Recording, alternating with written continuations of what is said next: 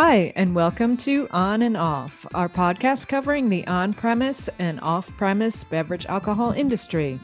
I'm Melissa Dowling, editor of Cheers. And I'm Kyle Swartz, editor of Beverage Dynamics Magazine. Before we jump into today's guests, I want to talk to you about our On and Off Beverage Week events happening June 13th to 15th in Orlando, Florida. This week of events includes our annual Beverage Alcohol Retailers Conference, put on by Beverage Dynamics Magazine, from June 13th to 15th. BARC, as we call it, is the only off-premise retailer event in the industry. It's for independent retailers, large and small, with 3 days of high-level education and valuable networking. Beverage Week also includes our Cheers Beverage Summit, also June 13th to 15th, put on by Cheers Magazine. Intended for on-premise beverage executives, this event includes product and resource discovery, cost-saving ideas, best practices, thought-provoking panels, and unique networking opportunities. We hope to see you all there. Getting into today's podcast, we're going to be talking about the subject of legal cannabis. Yes, and our guest is Seth Goldberg, who serves as team lead for the Duane Morris Cannabis Industry Law Firm. I imagine the field of cannabis law is pretty busy these days, so thanks so much for joining us today, Seth. Thank you very much for having me. Absolutely. And Seth, speaking of the cannabis industry being very busy, how would you describe the current state of the legal cannabis industry? Well, I'd say it is moving higher along an upward trajectory. The industry has been growing for the last 10 years or so, but regulatory restrictions have really kept it from reaching its optimal potential. Some report that global sales in 2022 for the industry are projected to be upwards of 35 billion. And in the US, sales could be as high as 30 billion. That said, I think for the cannabis industry to really be fully optimized, the regulatory regime has to change. And I expect throughout this podcast, I'll touch on a few of those areas. Well, then let's just jump right on in. I mean, we were going to ask this question later, but what is some of your best case scenario regulatory? How would you say the best case scenario for cannabis being regulated, would you say is a good way to help grow the industry? Well, it's really interesting. I mean, right now with the federal prohibition of cannabis, which has resulted in a state-by-state market, it has in some ways benefited certain players in the cannabis industry. Some folks have been able to take advantage of the regulatory regime. You've got companies that have really achieved efficiencies in terms of having licenses in multiple states, even though they can't sell the product nationally under one sort of manufacturing program. They're able to sell in multiple states with various licenses and various licensing arrangements. Those folks might not think that a change in the regulatory regime would benefit them, but I think by and large, most feel that something has to happen in terms of the federal prohibition of cannabis. There's some legislation has been proposed over the past few years. We normally see different legislators propose different pieces of legislation. Schumer is going to propose something later this year that will result in the, or would propose the delisting of cannabis from the Controlled Substances Act. That would obviously be a huge game changer because it would mean potentially cannabis being sold nationally as a federally legal substance. There's sometimes legislation that proposes cannabis be regulated by the states, that there be some change to the Controlled Substances Act that would allow it to be regulated by the states. But I think probably the thing that's most likely to happen may be a change to some of the banking restrictions, which we could talk about. But right now, because of the federal prohibition on cannabis, banking of cannabis-related products has been drastically inhibited, It's and cash that only. really needs to change. It's cash only? It is largely a cash-only business in some respects. I think more and more over time, there have been different banking alternatives. There are certainly banks that are banking the space. And in fact, in 2014, FinCEN provided guidance that would allow banks to bank the space. It's just that in order to do so, there are there's a lot of red tape that a bank has to go through in order to bank what's known as a marijuana-related business. A lot of compliance red tape, which comes with a cost. And so a lot of banks have been reluctant to bank cannabis, even though they could do it. Can we talk for a minute about cannabis beverages and why do you think that they've taken off so much recently? It's sort of my favorite new topic. Me too. It's extremely exciting. I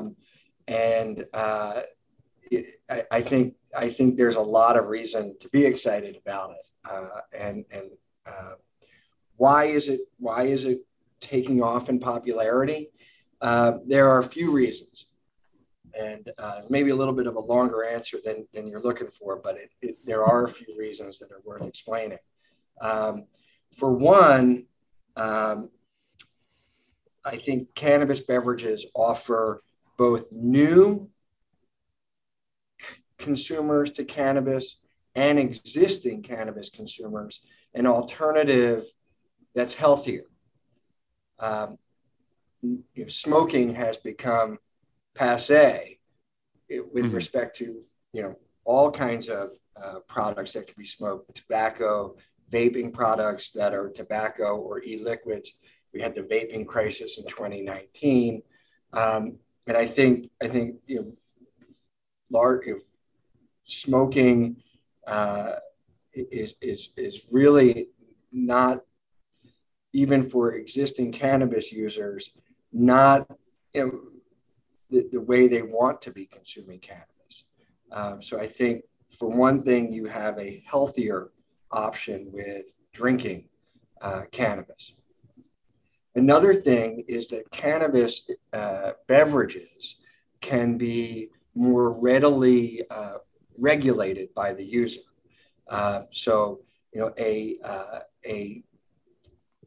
Right now, cannabis products are generally sold as vapes. They're sold as edibles. They're sold as things that flower products, generally with very high THC contents. Some products can be in 75 to 90% THC, which that's the psychoactive effect of cannabis, which you could imagine does convey a pretty significant psychoactive effect. Not everybody's looking for that. And it's also not easy to modulate when you take one, say, vape hit of a 90% THC product. You can't really modulate how high you're going to get. Cannabis beverages offer a consumer the ability to enjoy cannabis at very, very low dosages of THC potency. So, for example, some of the drinks out there now, they contain just 2 milligrams of THC.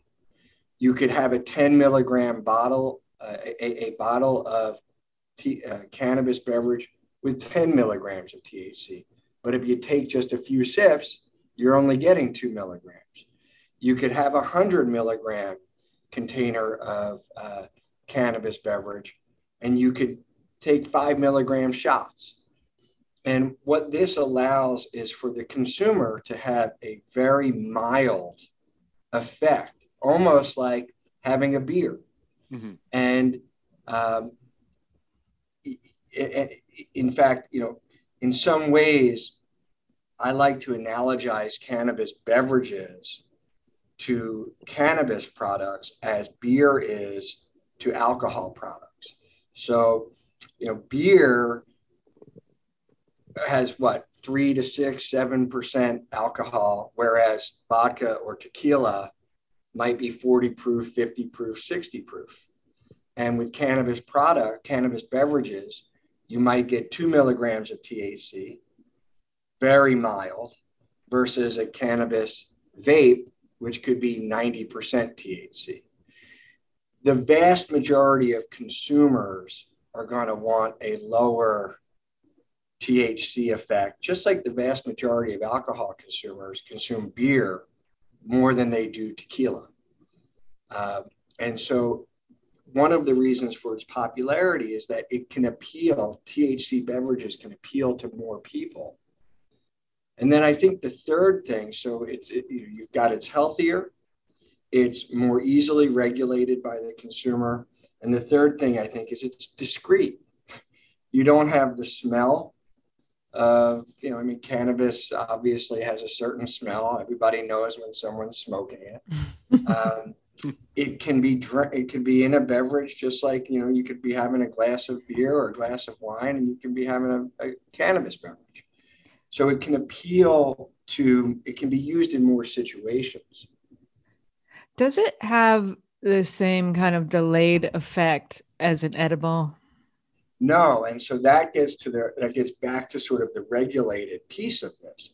What we're seeing, more and more cannabis beverage makers are utilizing technologies that are allowing for water-soluble, fast-acting THC, so that you can have a sip and, within minutes, you can know how it's affecting you. And so when you combine fast-acting, water-soluble THC with the ability to regulate the amount of THC you're ingesting, you can really have an experience that actually is as mild. Again, you could be, it's sort of like the user is having a calming experience. It's much more in the background. It's not, it's not an experience where you just want to sit on the couch and eat a bag of chips and listen to good music. Kyle. Right. I mean, I don't know why you're targeting me. Like, you could have cannabis beverages at a business cocktail hour and you wouldn't know. And just like people don't do shots of tequila at your normal business cocktail hour, people aren't going to take high THC products at your normal cocktail business hour. But maybe 2 milligrams of THC, it actually just it has a calming effect, not a psychedelic effect. I was gonna say, we do work in the alcohol industry. I have seen tequila shots more than once at cocktail hour, but overall, yes, I do agree with you. Perhaps you want to talk about how far the water soluble component of cannabis has come in the last couple of years, or 5 or 6 years. It seems like that's been a big technological advancement that's really allowed cannabis beverages to proceed forward the way they have. I don't know if you had any commentary on that. Just that it is sort of really come into vogue this year. I mean, I think this has been, over the last 3 or 4 months, we've really seen cannabis beverage makers being able to market this. And, the buzz in the industry is that this summer, if people are going to, it's going to really take off this summer, because you have a lot more choices with this water-soluble, fast-acting cannabis. I mean, they're just now an array of beverage options. Yeah, as someone who's been sent samples, I don't know if that's legal or not, so I won't name brands, of some of these products. I really do enjoy the fact that, as you said, the quote-unquote high is more controllable, and it tends to be on the lesser side, because, as you said, the THC levels are much lower in these products. You mentioned companies marketing these products, and that brings up the topic of what are some of the legal questions and issues surrounding cannabis drinks. I don't know if you want to dive into that. Yeah, I mean, I think the most prominent legal question or issue is the federal restriction on cannabis, and the state by state cannabis regulatory structure, which makes the distribution of cannabis beverages so much more unique than any other beverage. I mean, a cannabis producer can't produce its beverage in one state and sell it in another state, right? And so that's different than any other beverage. Yeah. I can't imagine there's another drink out there that you could only make it in California, and you can only sell it in California, right? So you not having the ability to distribute even regionally is a challenge. It requires, I think, some very thoughtful approaches to distribution in order to make it profitable. One of the solutions, as I mentioned at the beginning, is the licensing of cannabis beverage brand names. So you can get into some licensing arrangements. You could be the cannabis producer that has licensing arrangements for your brand in different states, and you're relying on cannabis operators in those states to produce a product. You know, it does create some questions about stability, repeatability, right? Can you have the same product from state to state? And I think you know, the beverage makers are figuring that out. There are, in addition to just the federal state issue, within states, you know, you have at this point, you've got 37 states that have some combination of either medical and adult use or just adult use cannabis. Many of those states have not legalized cannabis beverages. So in virtually every state where there's cannabis regulation, they limit the types of forms that cannabis can be ingested in. Maybe it's pre-rolled joints and flower products, edibles, tinctures, pills. Pennsylvania, for example, where I am, has not legalized cannabis beverages for its medical marijuana program. New Jersey, which just rolled out an adult use cannabis program, doesn't have cannabis beverages as part of that program. So, you know, one of the things that's kind of a restraint on the industry, on the cannabis beverage market, so to speak, is the fact that even with states that have legalized, not all states are offering it. And then there's a third level, which is that even in the states that are offering it, it can only be sold in dispensaries that are licensed by the state to sell cannabis. So not all dispensaries in a state will choose to market cannabis beverages because, unlike other products, there's a cost component to maintaining the inventory of a beverage. Maybe you need to buy refrigeration. You didn't have to have that with other cannabis products. Maybe you need more shelf space. Maybe you need more inventory space. So, you know, there are these natural restrictions or impediments that result from this federal and state regulatory issue. And then, of course, you have differences from state to state. So there might be restrictions on the amount of cannabis that can be consumed, the percentages of THC you're allowed to have in a cannabis product from state to state. So if you're a producer and you're going to sell cannabis in multiple states or cannabis beverages in multiple states, you have to be really mindful of each state's regulations, and you might have to customize your products depending on the state. So obviously there's a cost component, an expense component to that.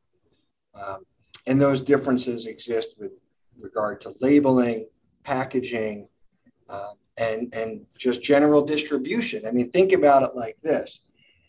We have beverage companies who have mastered distribution of their beverages on a regional and national basis. They have fleets of trucks. They have refrigerated trucks.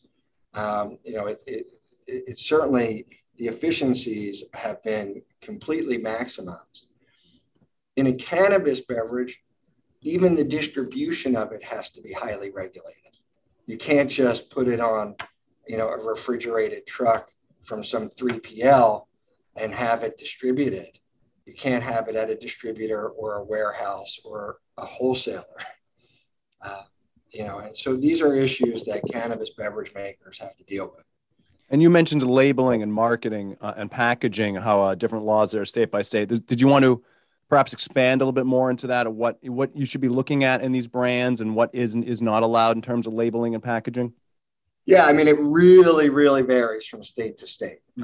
Each state has restrictions on the words that can go on the label in terms of a cannabis product, the images that could go on a label in terms of a cannabis product, the messaging with respect to THC, the messaging with respect to use by children, et cetera, tamper-resistant packaging. All of this is highly state-specific. So what Pennsylvania is saying about the regular packaging and labeling may be a lot different than Oregon. Oregon may be different than Washington, and they're bordering each other, in California. Mm-hmm. So it is really unique. Go ahead. Well, I was going to say, I mean, just kind of going broader picture here. What do you think federal oversight will look like when it comes in? I know you brought up a couple of potential next steps that could be taken, especially the Schumer piece. But let's be honest here. What do you actually think is going to happen, and when do you think that's going to happen? Well, in terms of cannabis overall or cannabis beverages specifically? Why don't you start with cannabis beverages and then work your way into cannabis overall? Yeah, I think cannabis beverages ultimately are going to be an FDA regulated product. I mean, it wouldn't surprise anyone that just like all other beverages, there's some aspect of regulation by the FDA over cannabis beverages. But I think, the FDA can't really do that. It can't really take oversight over cannabis beverages until cannabis is federally legal, because the FDA doesn't regulate things that are not federally legal, right? So the question, I think, is maybe it could do some kind of regulation of cannabis beverages, or at least provide some guidance as to cannabis beverages. But I think it's just going to be incremental in terms of legalization. I think the first thing we're going to see is movement along the banking front. I think most people think that there's something called the Safe Banking Act. Yep. And I think most people think that has a chance to pass even this year. It just passed the House. It's passed the House a few times, but it hasn't passed in the Senate. It is gaining a lot of momentum. Recently, a National Association of Banks sent a letter in on banking.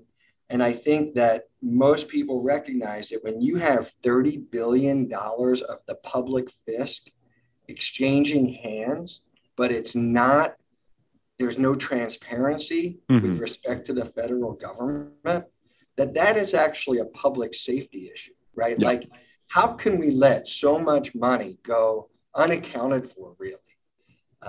And how can we let companies that are doing hundreds of millions of dollars of business each year not be able to use a bank for payroll, to use a bank for tax services, to have a checking account? I mean, none of these companies have access to MasterCard and Visa in the same way that other merchants do.